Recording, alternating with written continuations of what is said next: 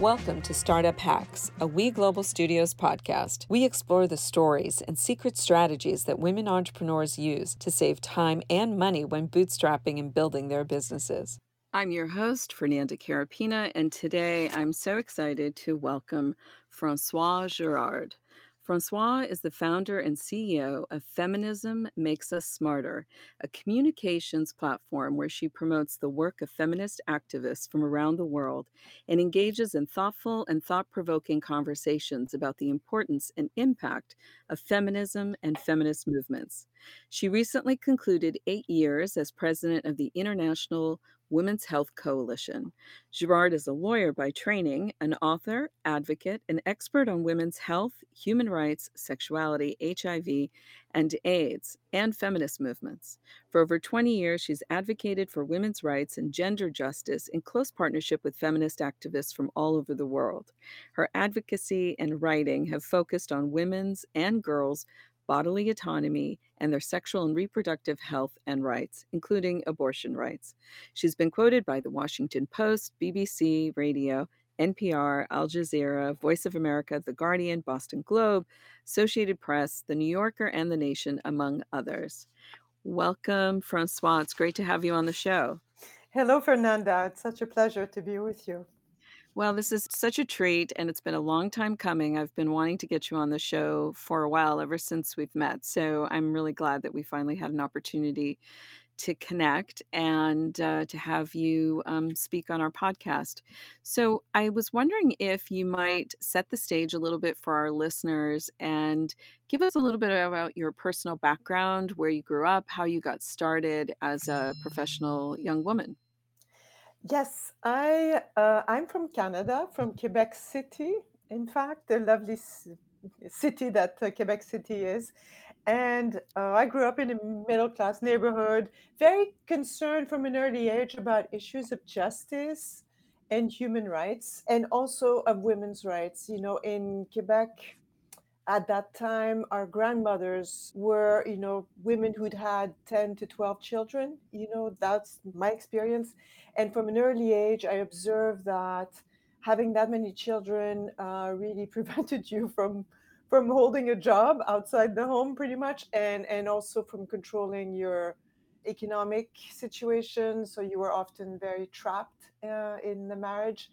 And I decided that I wanted to work on that, ensuring women's freedom, reproductive freedom, their control over their bodies, sexuality, and their economic independence as a result. So those were early on some of my passions. And then over time, I became a lawyer so that I could work on these issues from a professional perspective. And I also studied political science, international relations.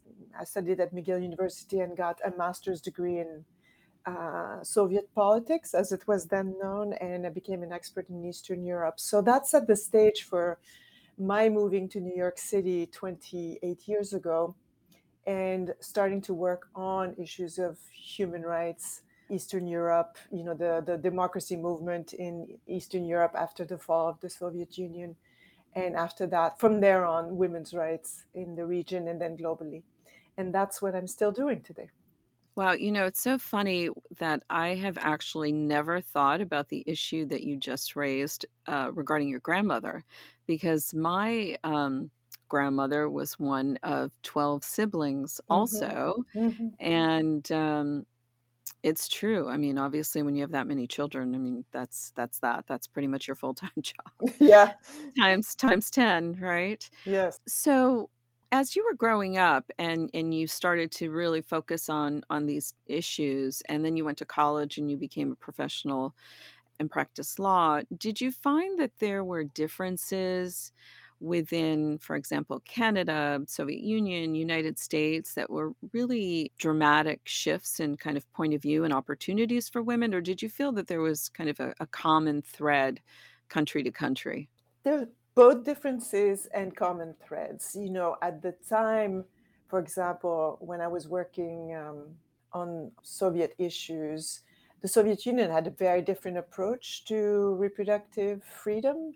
abortion was legal in the Soviet Union, and women typically had a number of abortions because they didn't have access to contraception. And women had few children and typically worked right outside the home. Hmm. And the Soviet Union set up a whole system of creches and nurseries for kids.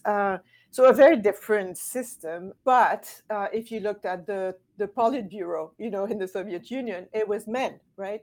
And who was the Secretary General of the Communist Party? It was a man. And men were in charge, and women in Soviet times faced a lot of violence at home and personal violence in society because patriarchy was still reigned there, despite the fact that they were working outside the home and they didn't have the 12 kids. So the common thread that I found was that patriarchal forces are active, and it plays out in different ways in different places, but to keep women down, to keep women from having true power. And that's rooted in gender norms, the roles of women in the family and in society. And that's something that feminism has always tackled, as seen as the source of the issues and as wanted to change so that women could be free to do whatever they wanted and to express their true genius. And did you feel that there was a big difference between the experience that women were having in the Soviet Union versus, for example, or in Canada? Yes, of course. I mean, and of course, the systems were so different, and of course, in Canada, we had freedom of speech and freedom of movement, freedom of association, things that were not possible in the Soviet Union in the same way, right? But for a lot of women in Canada and in Quebec at the time, there wasn't that much support for them to work outside the home. My mother was reminding me that she couldn't have a credit card in her own name until the 70s in Mhm. Quebec. The society appeared nominally freer for women. There was a lot of lack of freedom in the marriage arrangements or in the legal status that women had until quite recently. I mean, our mothers experienced this, not being able to take a loan in her name, or my mother was forced to stop working as a school teacher when she got married because when she became married, it was expected that you would immediately have children and you were asked to leave your teaching position. So, and she was Mhm. a primary school teacher. And so that wasn't what was going on in the Soviet Union, but there are obviously many advantages to being in a democracy, right?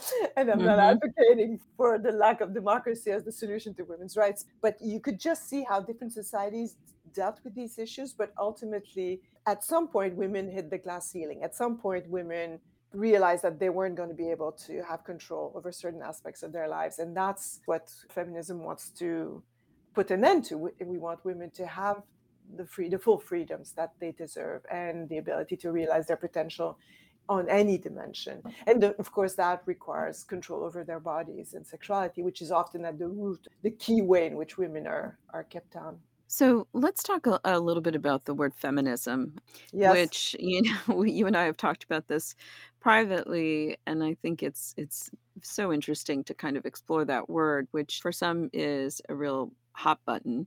So I'm wondering if Mm. if you could share how you would describe feminism and what feminism means to you, and perhaps kind of globally to women.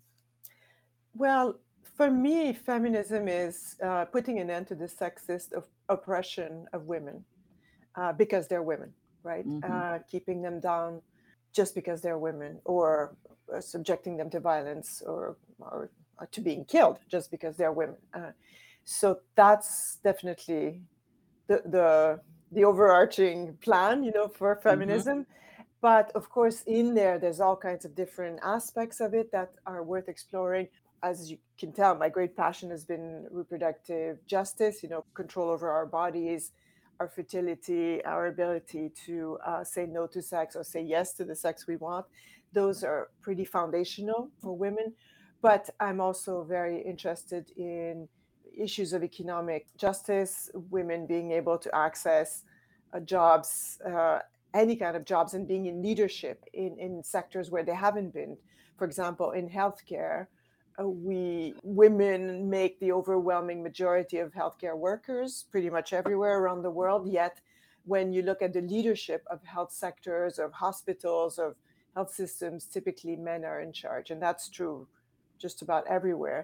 So, how do we change that? How do we ensure that women who are on the front lines of healthcare, and we've seen that through the COVID pandemic, also have the power to make decisions about the way healthcare will be administered and delivered? So that's those are some of the issues that I'm interested in.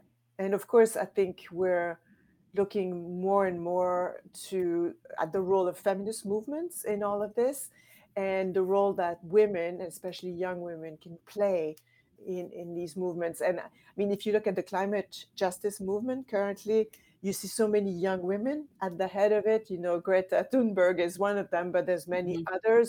And there's something about young girls and young women paying attention to the environment, paying attention to the world we live in, and wanting something better, and being mobilized in ways that I find truly inspiring. And so I also really want to point at the role of feminist movements, and especially young feminists, on a range of issues, and finding ways to ensure that they're supported, which is what I'm trying to do with Feminism Makes Us Smarter, shining a light on the work of incredible feminists around the world, and making sure that their work is lifted and elevated and known. Yes, yes, that's beautiful. I wanna dig into the work that you're doing in a moment. I wanted to just jump back to what you just said about healthcare. I myself have been pretty active in the healthcare space for over 20 years through a local hospital here in Los Angeles, but one of the things that I didn't realize, and I don't know if a lot of people do realize, is that a lot of the medical research that is underway is typically focused on a male population, Yes. and a lot of treatments are then crafted to address ailments based on male data. So, for example, Hmm. heart disease, which Hmm. affects men and women very differently, a lot of the information that's been put out in terms of symptoms and things of that nature are really symptoms that men would have and not necessarily what a woman would have when she's Right. having a heart attack. And a lot of heads of departments who happen to be women have been fighting for more female concentrated research because a woman's body and a man's body is very different.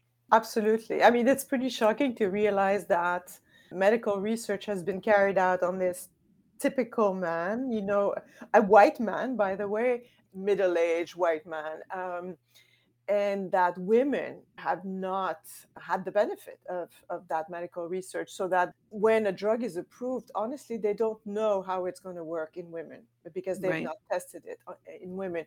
And some of the reasons for that date back to this notion that women's bodies are unpredictable, they're hormonal, they're different, and also the fear of interfering with pregnancy, even though you may be talking to women who can guarantee to you that they're not pregnant and would like to participate in the clinical trials for the drug. Basically, the female body and women don't feature in that. And it goes beyond that to all kinds of other things in healthcare. For example, what I didn't realize until a few years ago is that the medical equipment, like the PPE, the personal protective equipment that hospitals buy, is typically geared towards the male body, even though Mhm. 70% of healthcare workers are women.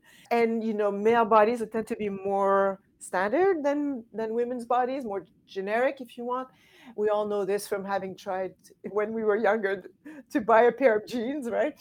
And so often women, healthcare workers, tell us that the equipment doesn't fit them, it's too long, it doesn't go around their breasts, or their waist, or their hips, that the masks are too big for their faces, and that in the COVID pandemic became really problematic. And that's why you saw these healthcare workers with deep marks on their face from the masks, because they were Mhm. pulling them so tight to ensure they would actually fit their face. That's routine across health systems around the world. And an organization that I really admire, Women in Global Health, put out a report recently where they interviewed healthcare workers from all around the world about this question of equipment in hospitals. And the problem was universal. And Mm. it was in Malawi, and it was in the UK, and it was in the US, and it was in Norway and Italy. And yeah, So it is a problem when women don't have power and control, are not in leadership in a sector.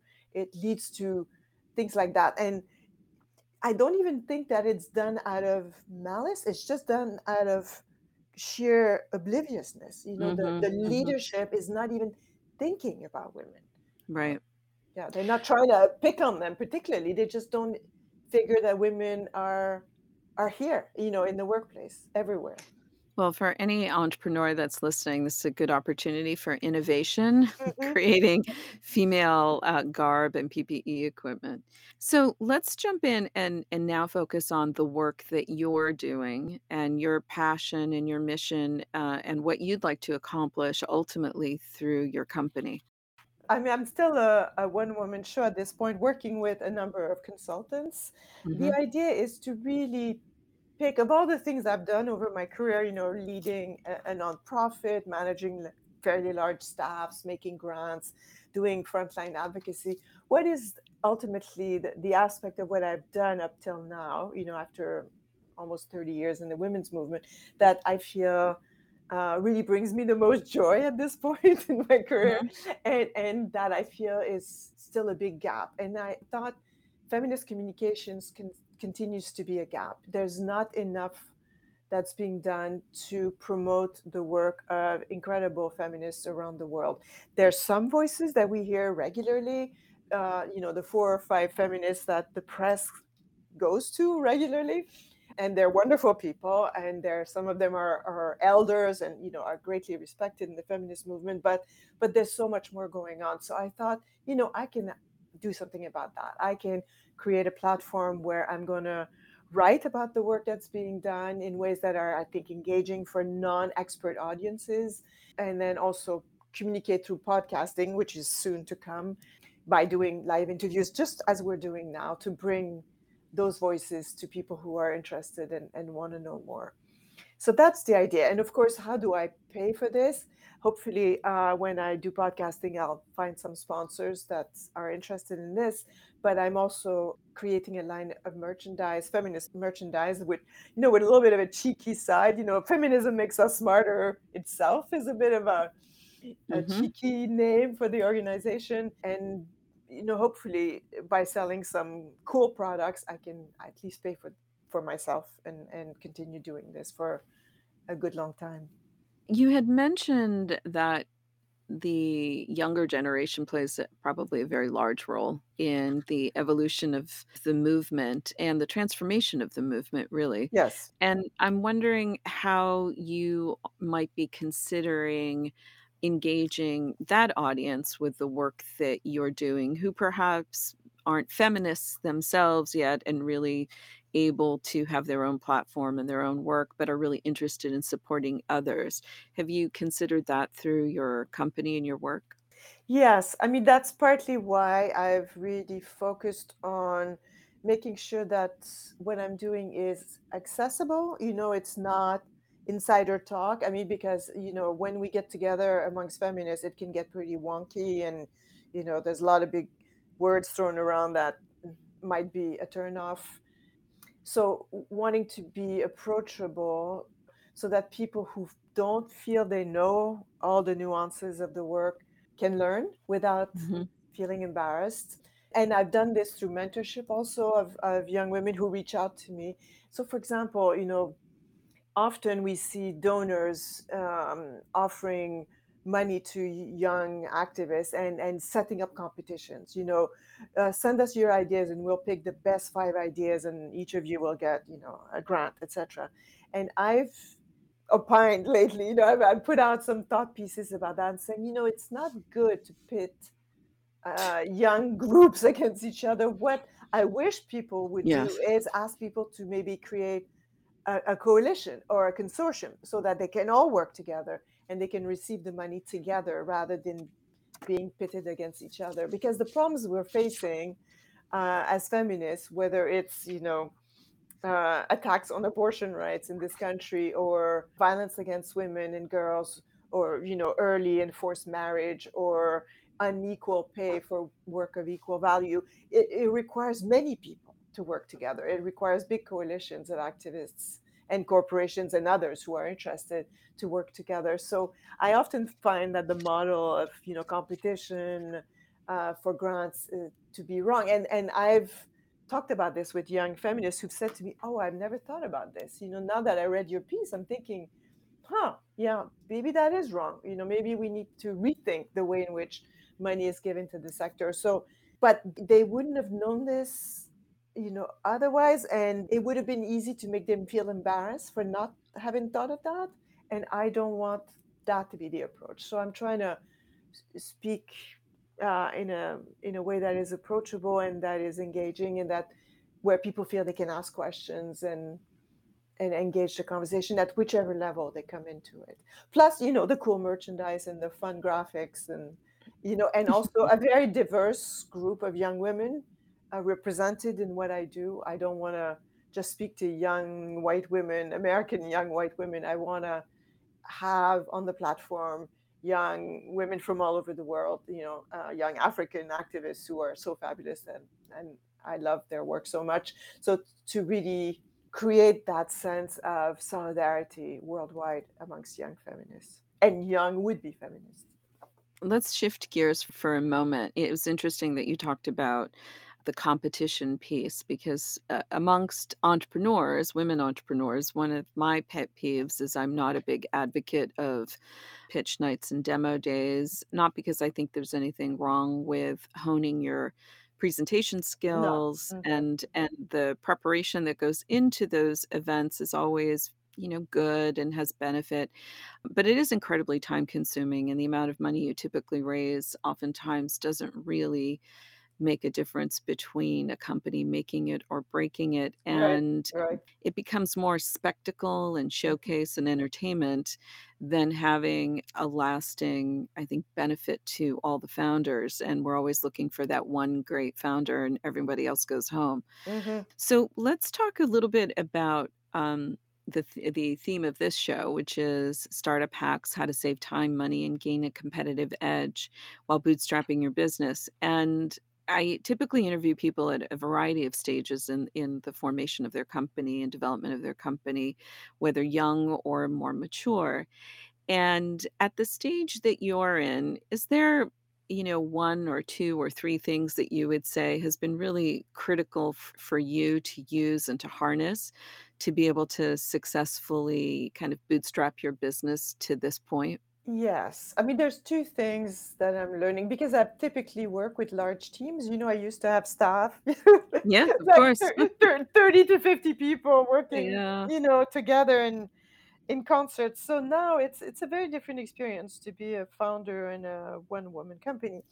What I find is that I've had to take the time to seek help and to work with the consultants or the vendors that I'm working with and really explain my vision and all that.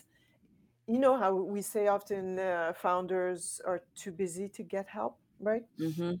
So I've had to combat that, stop, make sure I take that this is going to take time to find the right vendor or the right consultant and really make sure we're all in sync. They're not experts in feminist movements, so I'm going to need to talk them through it and really stopping and making time for that so that I can leverage myself. So that's one thing. And the second thing is networking. And this I was advised by another founder who has done various startups. She says, Françoise, meet new people every week. And at first it seemed a lot, right? It was like, my Mhm. God, And I haven't not necessarily met someone new every week, but I've really amped up my networking, asking for meetings. And it's been, Zoom meetings during this pandemic, but I've started now also in person. And it's been amazing because almost everyone has said, oh, I can introduce you to someone. Oh, I know a great producer for your podcast, or I've got a great graphic artist in, Poland who, you might want to tap and so on. So I'm really pushing myself out to do this more systematically. When you're in an existing organization and you're giving away grants, people tend to come to you. In this case, I'm the one having to really push myself out, but it's actually bearing fruit. It's really fun, also exciting because I'm meeting all kinds of fabulous people I wouldn't have talked to otherwise. I'm really branching out into outside my usual circles, and it's really exciting. Well, and that's really at the heart of feminism, isn't it? Yes, yes. Right? Yeah, Yeah, the exactly. sisterhood. Yeah, the sisterhood and the networking, belief in self, all of that, community, incredibly, incredibly important. So we are almost at the end of our time, unfortunately, and I was wondering if you might be able to share, Francois, some information about how our listeners could get in touch with you or learn more about the work that you're doing. Yes, so I have a website. It's fmus.org. And there you can sign up for the newsletter, which comes out every month, and the digest, where I suggest some readings and other materials that people might be interested in. There's also blogs there and articles I publish elsewhere that are also on this platform. So I encourage you to go there and look out for the soon to come podcasts as well. Um, Wonderful. Thank you. yeah, I hope to see all of your listeners join me on this adventure. Well, good luck. We're all rooting for you, and we'll definitely have you back on the show. Thank you. For all our listeners, thank you again, and tune in next week for more startup hacks. We have another great show you won't want to miss on the secret female founder strategies that will save you time and money when building your business. This podcast is brought to you by We Global Studios, the first startup innovation studio and digital do-it-yourself startup platform for women entrepreneurs around the world. For more information on our guests, this podcast, and many other female founder programs, please visit weglobalstudios.com. I'm your host, Fernanda Carapina, and we will see you next week.